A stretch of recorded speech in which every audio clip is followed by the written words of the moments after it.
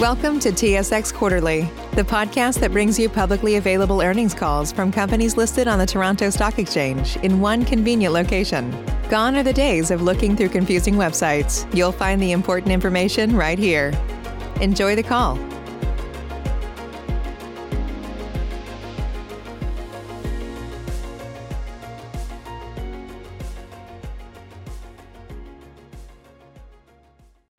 Good morning, ladies and gentlemen, and welcome to the Alaris Equity Partners Income Trust Third Quarter 2020 Earnings Conference Call. At this time, note that all lines are in a listen-only mode, but following the presentations, we will conduct a question-and-answer session. If at any time during the call you require immediate assistance, please press star 0 for an operator. Also note that the call is being recorded on Friday, November 6, 2020. And I would like to turn the conference over to Mr. Curtis Crevetz. Please go ahead, sir. Thank you, Sylvie. Good morning, ladies and gentlemen, and welcome to Alaris Equity Partners conference call and webcast to discuss the financial results for 3 and 9 months ended September 30th, 2020, as well as a brief corporate update. I'm Curtis Crevetz, Vice President of Investments, Investor Relations, and I'm joined on the call by Steve King, President and Chief Executive Officer, as well as Darren Driscoll, Chief Financial Officer. After a short presentation from Steve and Darren, there will be a question and answer session. The lines will be placed on mute until then to avoid background noise. Before we begin, I'd like to remind our listeners that all amounts are given in Canadian dollars unless otherwise noted. Listeners are cautioned that comments made today may contain forward-looking information. This forward-looking information is based upon a number of important factors and assumptions, and as a result, actual results could differ materially. Additional information concerning the underlying factors, assumptions, and risks is available in last night's press release and our MD&A for the period under headings Forward-Looking Statements and Risk Factors, copies of which are available on SEDAR, as well as our website. Non-IFRS data is also presented and may differ from the way other companies present such data. As with the forward-looking statements, please refer to last night's press release and our MD&A for the period for more clarification. I'll now pass the call over to Darren Driscoll. Thanks, Curtis, and thanks everyone for joining. Certainly happy to be reporting solid Q3 in the midst of a global pandemic that points to required services that the majority of our portfolios provide. More of our companies reporting year-to-date increases in revenue and profitability than aren't, and the overall weighted average earnings coverage ratio for the portfolio has increased from historically right around 1.5 to 1.7, a significant move in one quarter. This is a significant stat as we do cap our ECRs at 2 times to avoid skewing the numbers. For example, Federal Resources has an ECR way over 2, but that would inflate the overall number if we use the actual ECR. And more importantly, today we have 12 out of 17 partners with an ECR over 1.5 times. Just over 18 months ago, that was 6 out of 16. Our businesses continue to perform in a very challenging environment. We issued an operational update a few weeks ago that suggested $23.5 million in revenue, and the quarter produced just that, except for a small FX-induced variance to land at $23.4 million, a 16% increase on a per-unit basis over our previous quarter. Also in the quarter, we achieved normalized EBITDA of $20.1 million compared to $17.3 million in the previous quarter, a 19% increase on a per-unit basis. Those revenue and EBITDA results primarily a result of 2 of our partners. BCC's recovery has been much faster and better than expected, after being required to close all of its clinics for over 2 months in Q2. Regular distributions restarted and were paid in full for Q3, and there's a plan to pay the $2.2 million of unpaid distributions from Q2 in the coming months. And nothing has been accrued in our books, so those will be increases to future revenue totals. Kimco is seeing significant tailwinds from the additional cleaning requirements that the pandemic has required. After no distributions in the first 6 months of 2020, they paid just under $1 million in Q3, with another $1.1 million expected in Q4, and now an expected annualized run rate of $4.4 million, and the prospect of more in the way of distributions and loan repayments in the coming quarters. Of note, this quarter was a conversion to an income trust and a name change to Alaris Equity Partners on September 1st, which resulted in a number of accounting impacts that even a die-hard accountants will be hard-pressed to get excited about. Bottom line is the trust is a different kind of a company that tracks different accounting rules. Specifically in Alaris' case, that impacts the accounting for RSU and PSU commitments to management and directors, as well as the method for presenting the convertible debentures. Note 13 in our financial statement sets out the various headline impacts, and we'll be happy to answer any questions on the call or follow up after the fact. The income statement impact was a $10.6 million increase to earnings in the quarter due to the change in accounting for the convertible debentures, but that impact was fully backed out when we presented our normalized EBITDA result. The trust conversion allows us to retain more capital internally by reducing admin expenses related to operating subsidiaries overseas, and most importantly, reducing our effective tax rate on U.S. revenue, returning us to an overall rate comparable where we were pre-2019 and lowering our payout ratio. A couple of improvements to our disclosure worth mentioning. We've condensed the partner fair value table in Note 4 to show the base currency to take some of the FX noise out, and then a significant change to our partner section in the MD&A where we now summarize key points in a single table and then provide commentary on those partners where additional explanation is warranted. We hope people have found both of those changes useful.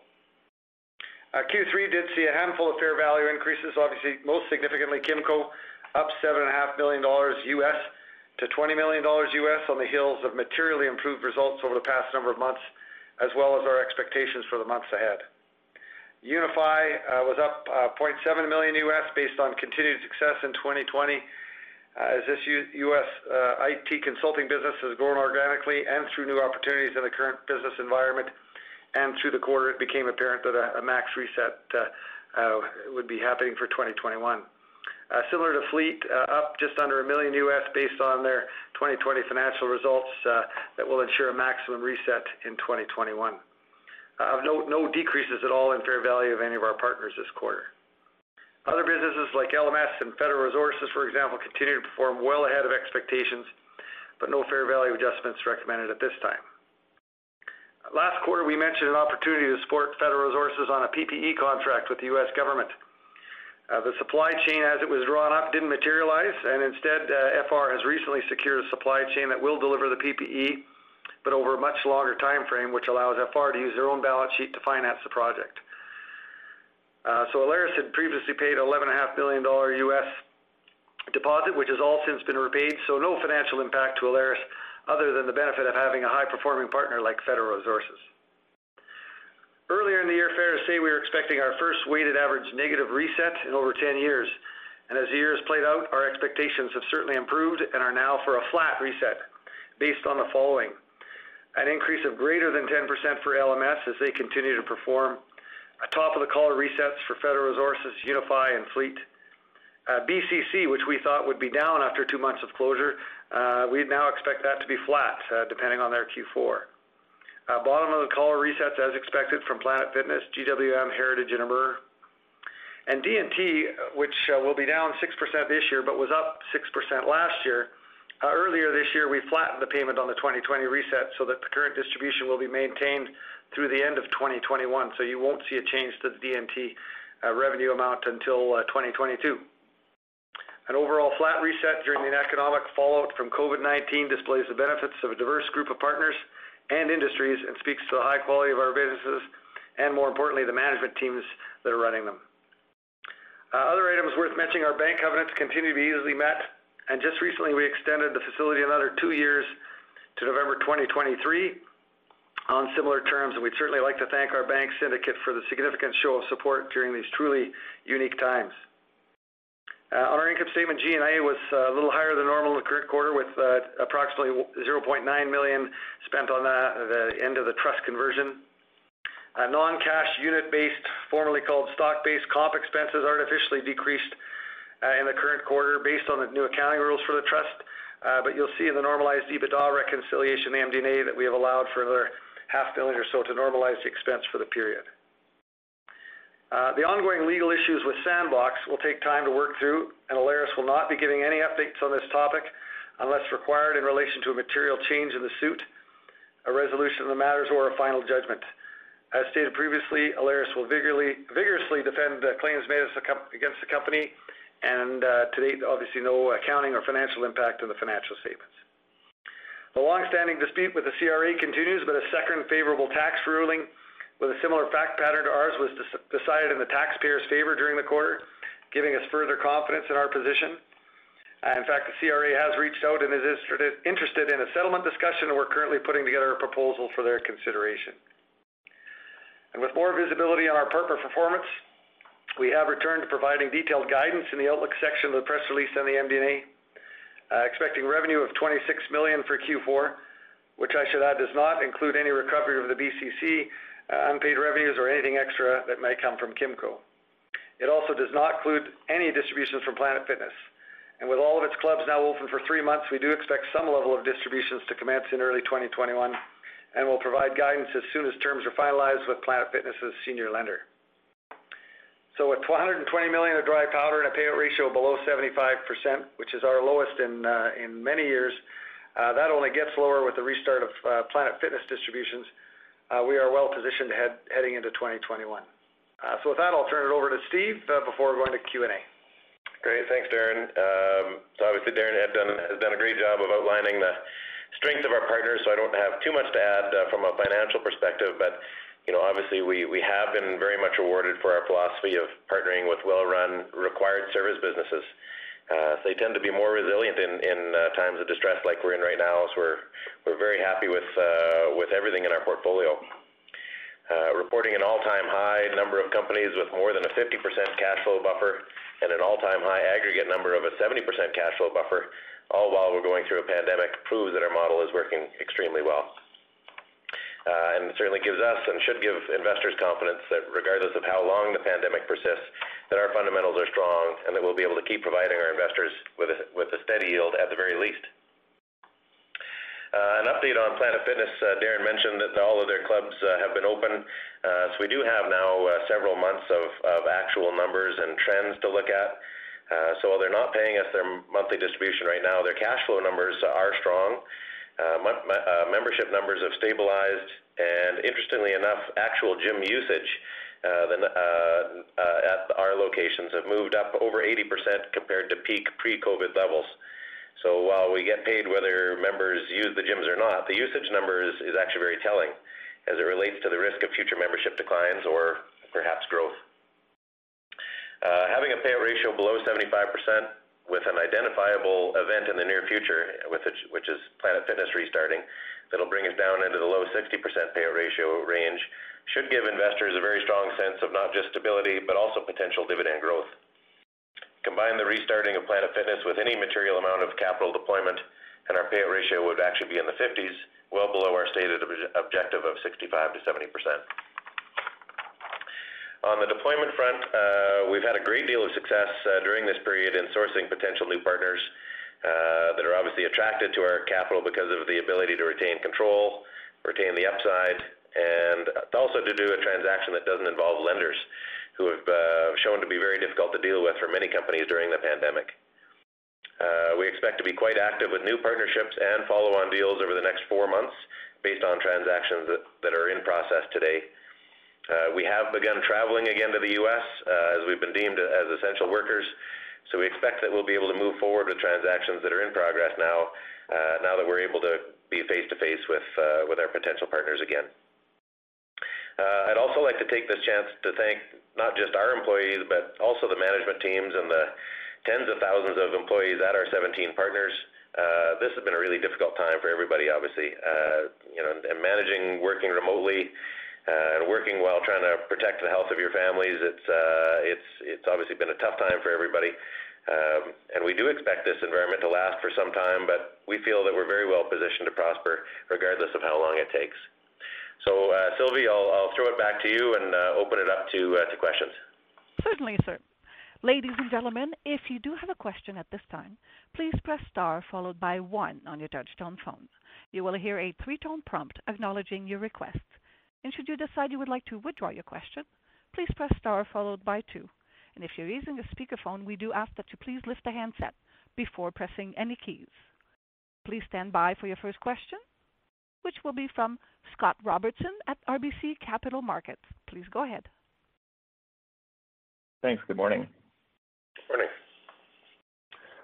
So you guys have been deferring distributions from Planet Fitness now for a couple quarters, but it sounds like you guys are closer to a solution that'll get distributions restarted. My question is, what would have to happen to the distributions in terms of, a level of initial restart or timing of restart to trigger a meaningful revaluation of the investment from an auditor perspective, just thinking as we're heading into the Q4 auditing process? Yeah, Scott, we right now are in our fair value modeling fairly conservatively for Planet Fitness. We did that back in Q1, which resulted in that fairly significant write-down of Planet Fitness. And so we would have to be well below our, I think we've got probably somewhere between 50 and 75% of distributions collecting in 2021 right now. So worse than that would result in a decline, and we certainly don't expect that. So we expect better than that. We expect some level of distributions. We expect some level of recovery of unpaid distributions.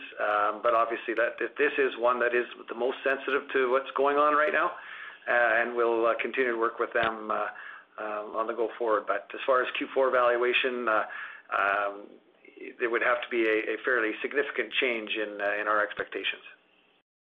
Got it. Thank you. And I guess my next question is around Kimco.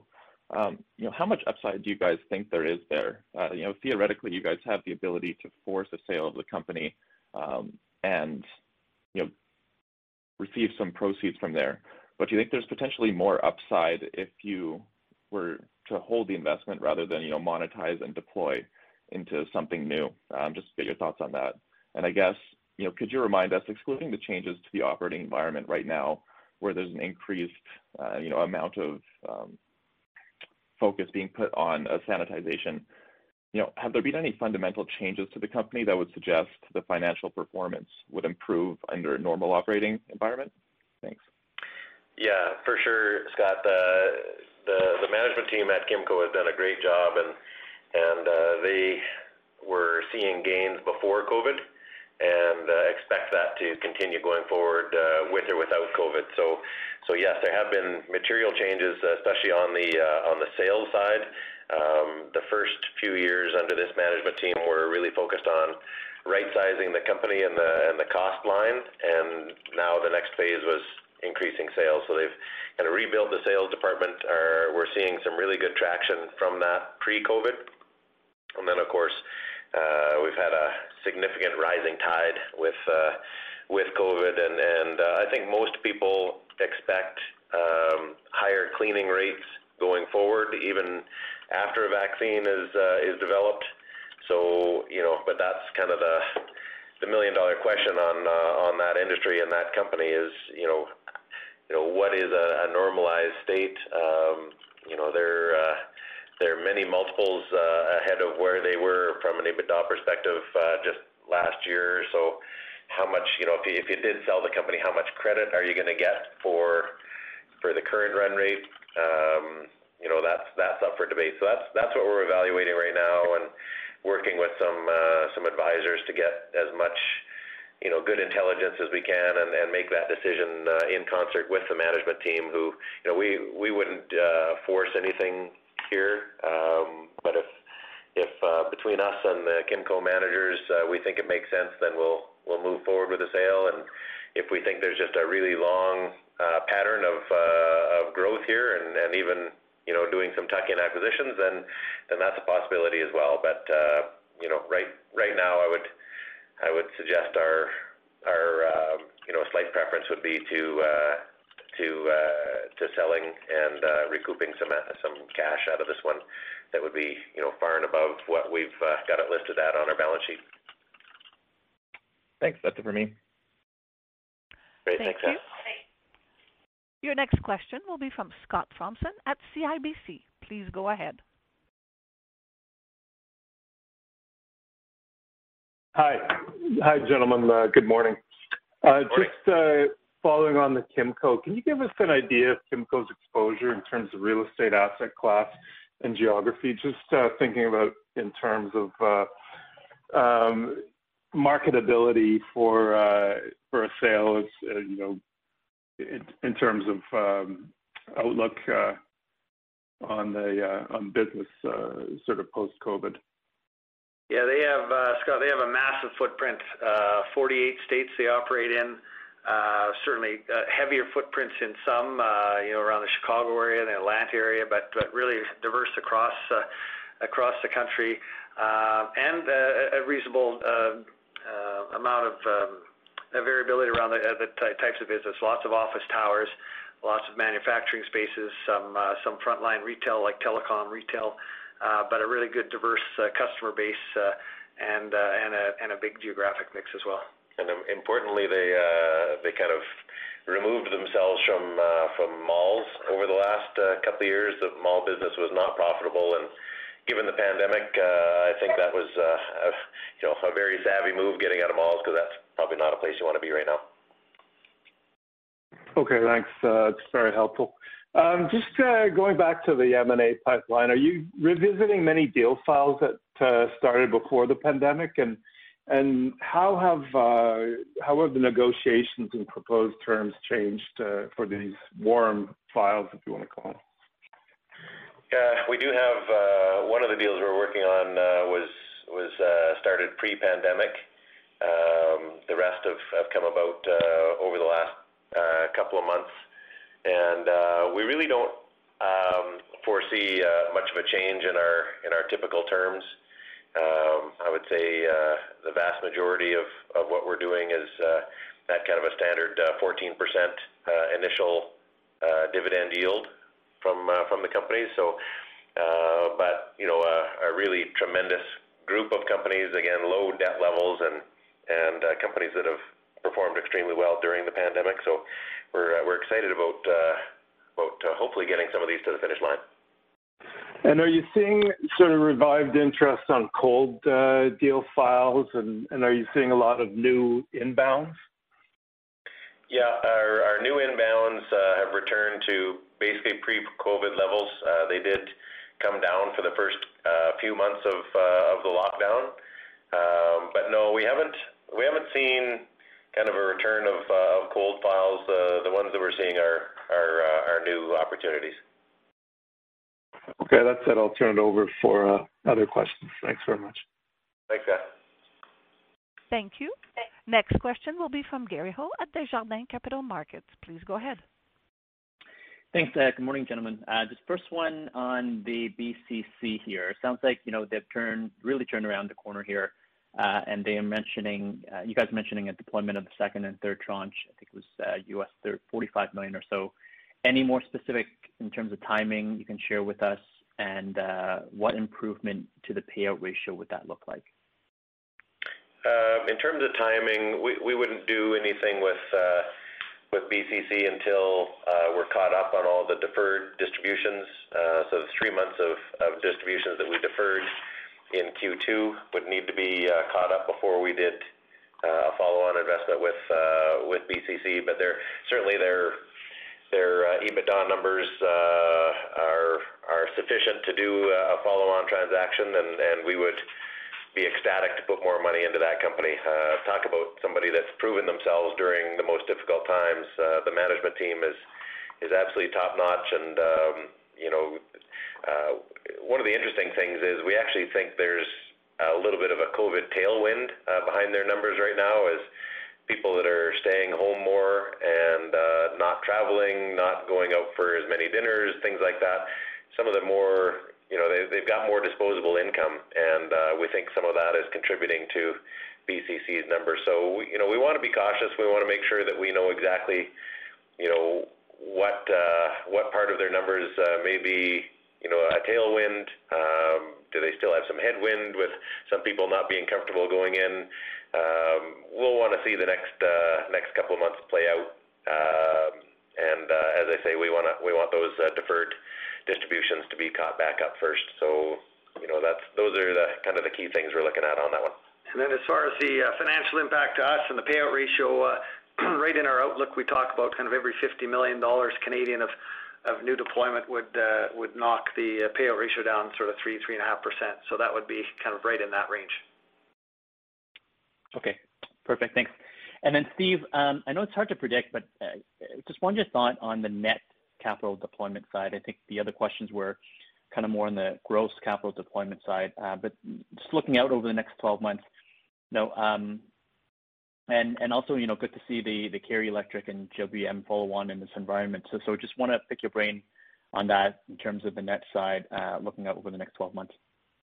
Yeah, it's one of the benefits of the pandemic is that the M&A market isn't as hot and frothy as it would have been in the past from private equity firms, particularly because banks are more cautious and private equity requires on high leverage levels to do their deals.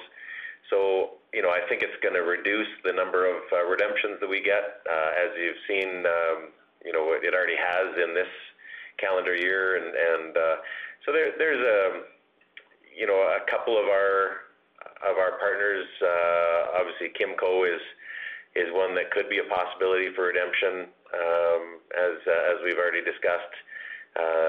But in terms of material redemptions, we don't see much right now that would be on the radar screen. But things can change. I always like to think there's probably one or two companies each year. If you just do the math on the size of our portfolio, you should get one or two each year based on our average hold period that sell, but might be a little less over the next 12 months. But it'll really depend on how quickly things get back to normal. Which, if I was a betting man, I would say it's going to take a while. Okay, that's great. And then my last question, Steve, I know you're in a much better payout position now in the mid 70% range. You talked about Planet Fitness that could bring that down further, and you also mentioned that I think your comfort range is in the 65 to 70% range. So, but when I think about historically, you've operated in the 90% range, and the stock has traded quite volatile given kind of redemption and capital deployment news. Now, does that change your way in how you think about raising dividends, and could you bring that payout ratio down further before you think about increasing dividends here? I think I think you nailed it. 65 to 70% is kind of our target. That gives a huge amount of buffer, and I think should really reduce the volatility of the way our stock trades. But there's really no reason. Look, if the market doesn't want to pay us for our dividend, I guess that would be a different equation, and we would just retain more and more capital for growth. But I think we will get rewarded for our growth and increasing a dividend, keeping that payout ratio in that 65% range. I think that's from what we've seen right now, I think that's going to be our strategy, which, as I mentioned in my little talk, if you get Planet Fitness on and you get some deployment, would certainly put us in a position to increase the dividend and stay at that 65% range. Well, that's exactly where I was trying to go, because your dividend yield is quite high, and I think you guys have talked about Planet Fitness coming back on. But if the stock doesn't move back into kind of more higher territory, even though Planet Fitness might come on, would you perhaps retain more of that for capital deployment or organic growth? It's a consideration. I think with the catalysts of Planet Fitness and deployment, I really don't think we'll stay at this kind of a yield. Maybe that's wishful thinking, but if it does, then that would be a consideration to just retain that excess cash flow internally and redeploy it into 14% opportunities. So, yeah, it's a consideration. We've talked about that over this period of time, but I do think that we'll get rewarded for those catalysts and for increasing the dividend. Okay, great. That's it for me. Thank you. Thank you. Thank you. And next question will be from Abhilash Shabaham at Stifel. Please go ahead. Hi, guys. I just had a quick question. Have you all been seeing any indications of further lockdowns in any of the states where Planet Fitness operates? And is that kind of a consideration that's coming up when you all have your discussions with the senior lender there? Yeah, so we think that we're in a pretty good place with Planet Fitness. They are, As you know, closures of businesses are really done at the state and county level, not federally. And Planet Fitness has worked a lot with the governors in the states that they operate in, and really don't see any desire to close any clubs, but never say never. No one has a crystal ball on this pandemic, and if things go completely out of control, then there's a possibility. But as it stands today at these levels and at this time, closures aren't being considered. So that's key to working with their lenders. The cash flow stream is strong, as I mentioned. The underlying numbers and trends seem to be all moving in the right direction. So we think there's a good path there, and lenders seem to be working well right now. So we'll be sitting down with the lenders and the company over the next 2 weeks, and hopefully, coming out with a plan on how to get our distributions restarted, and kind of how any potential phasing might look like based on kind of operational targets that they'll set for the company. Okay, thank you. That's it for me. Great, thank you. Thank you. And at this time, Mr. King, we have no further questions, so I would like to turn the call back over to you. Great. Well, thank you very much, everybody, for tuning in. And as always, Curtis, Darren, and myself are always available for follow-up calls and conversations. So I encourage you to do that. And in the meantime, we'll look forward to coming out with new news and hopefully a solid fourth quarter. So thank you very much. Thank you, sir. Ladies and gentlemen, this does indeed conclude your conference call for today. Once again, thank you for attending. And at this time, we do ask that you please disconnect your lines. Have a good weekend.